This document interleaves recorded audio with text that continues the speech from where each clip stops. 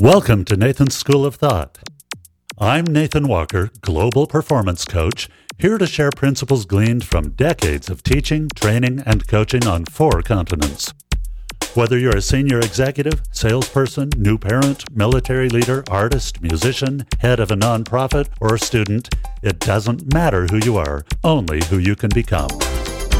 Join me each week to have your brain flipped upside down as we move together toward a happier, healthier, and much more productive life.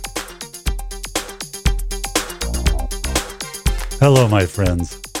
The other day I was hiking in some slot canyons in southern Utah and looking at the sand in places it was really soft, and it started me thinking about quicksand. I can remember, as a child, really thinking that quicksand would be my demise. Honestly, every episode of Lassie or Flipper or, who knows, some Western, there was always a quicksand bit in there, and I thought that would be a much bigger part of my life. I can remember being afraid to go near a beach or a river or anywhere where the sand had at some point been wet because I was sure I was going to be sucked down. Deep mud, same thing. We all knew it was quicksand.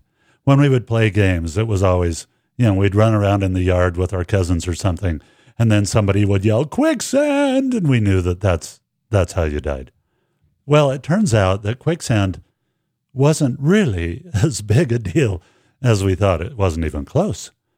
But we knew that quicksand was going to be a problem. A lot of us have things we know that we don't really know. So I put my glasses on because I'm reading a list of things that I jotted down, things that we know. Okay? We know that the likelihood of a child being kidnapped is higher than ever. So a child being, snatched from their yard and kidnapped, we know that it's higher than it's ever been. We know that being a cop is the most dangerous job you can have. We know that evolution is the only possible context for what we observe in the natural world. We know that there are far fewer trees now than there were 100 years ago. We know, or at least knew at one time, that the earth is flat. We know that the sun revolves around the earth. We know that airplane travel is more dangerous than taking a car or a train, much more dangerous. We know that there can be no God. We know that there is a God. And last but not least, in the last few years, we've been told that we know the earth will be underwater in 10 years. Now, everything that I've read to you is actually something that we don't know. For example, the likelihood of a child being kidnapped from their yard now is lower than it was 40 years ago. Being a cop is not the most dangerous job. Did you know that being a lumberjack or a farmer is more dangerous? Those are a couple of the most dangerous jobs you can have. Commercial fisherman is up there somewhere too. Evolution is the only possible context for what we observe in the natural world? No, it's not. It's one of several. That's why it's called a theory. We'll talk about that some other time. There are fewer trees now than 100 years ago. Actually, that is provably false. There are many, many, many more trees now than there were 100 years ago. In fact, by thousands and thousands of acres. Oh, I forgot this one. Putting leeches on someone who is sick is the best way to heal them because it draws out the bad blood. We now know that leeches probably are not the answer, at least not to everything.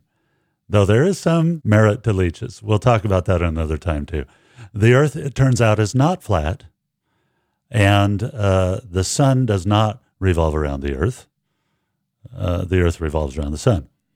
Airplane travel is terrifyingly dangerous. We're going to come back to that.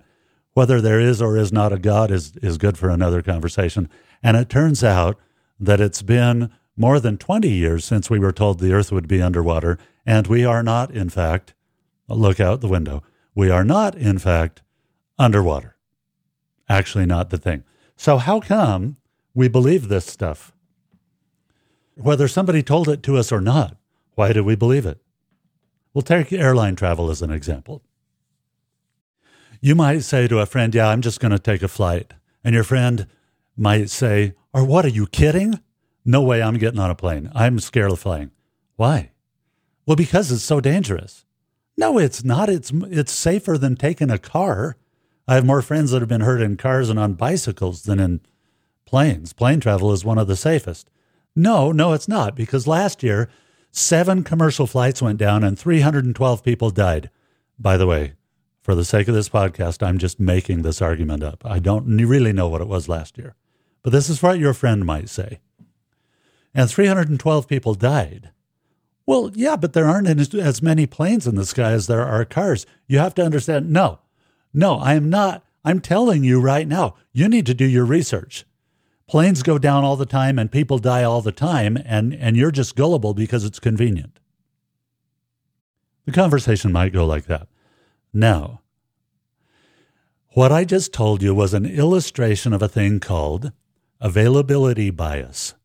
The key word, available. So the way availability bias works is that when an event is prominent enough, it's talked about enough on the news, or when something happens that has a huge emotional effect on us, or when something is simply repeated so many times that we begin to believe it, we are involved in what's called availability bias.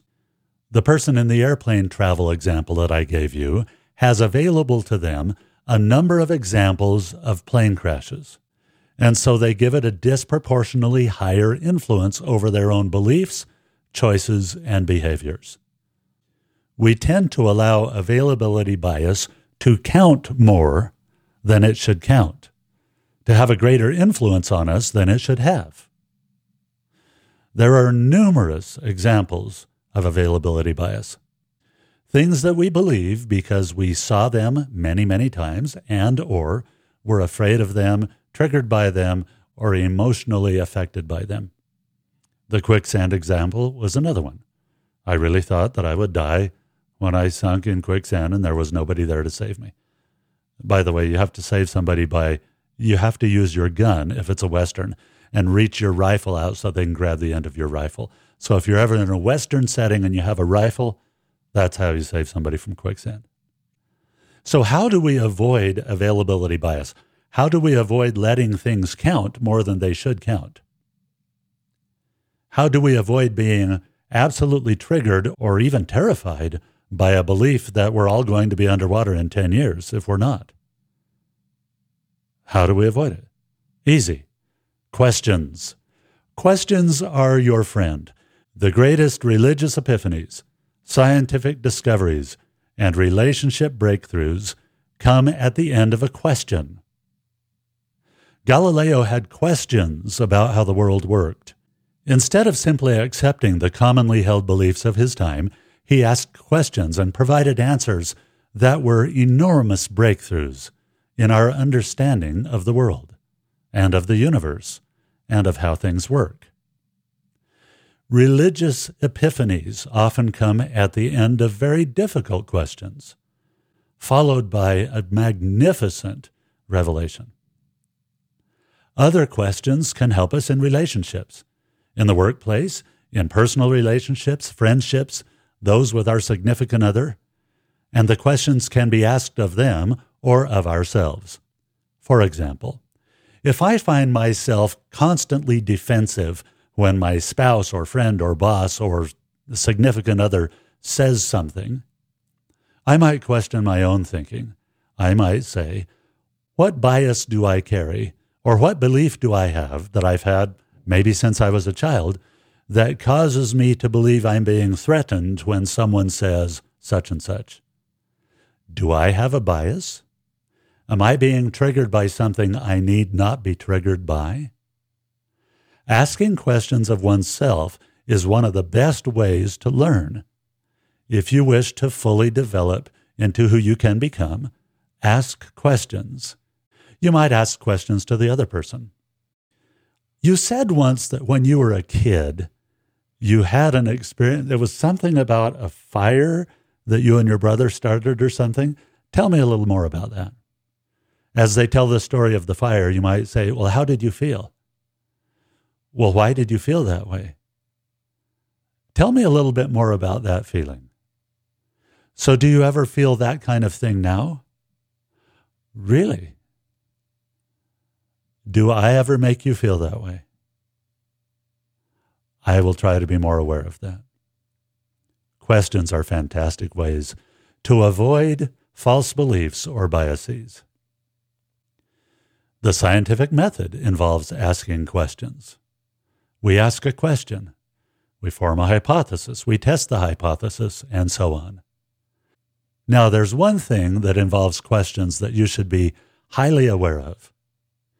If at any point someone tells you, you must not question this thing, beware.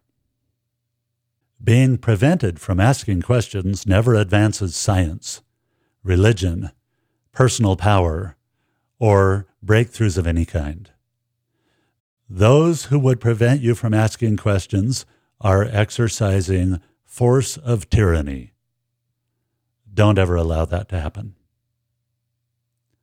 Now, if the questions that you ask, or the questions that are asked of you, cause you to doubt yourself, or trigger you in some way, if they create fear, anxiety, or hope, it would be fun to talk with you about that.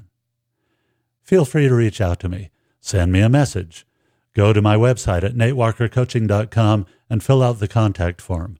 It would be a wonderful thing to have a conversation with you about questions, beliefs, biases, and the meaning of life. Until then, have a wonderful week, and we'll talk again soon.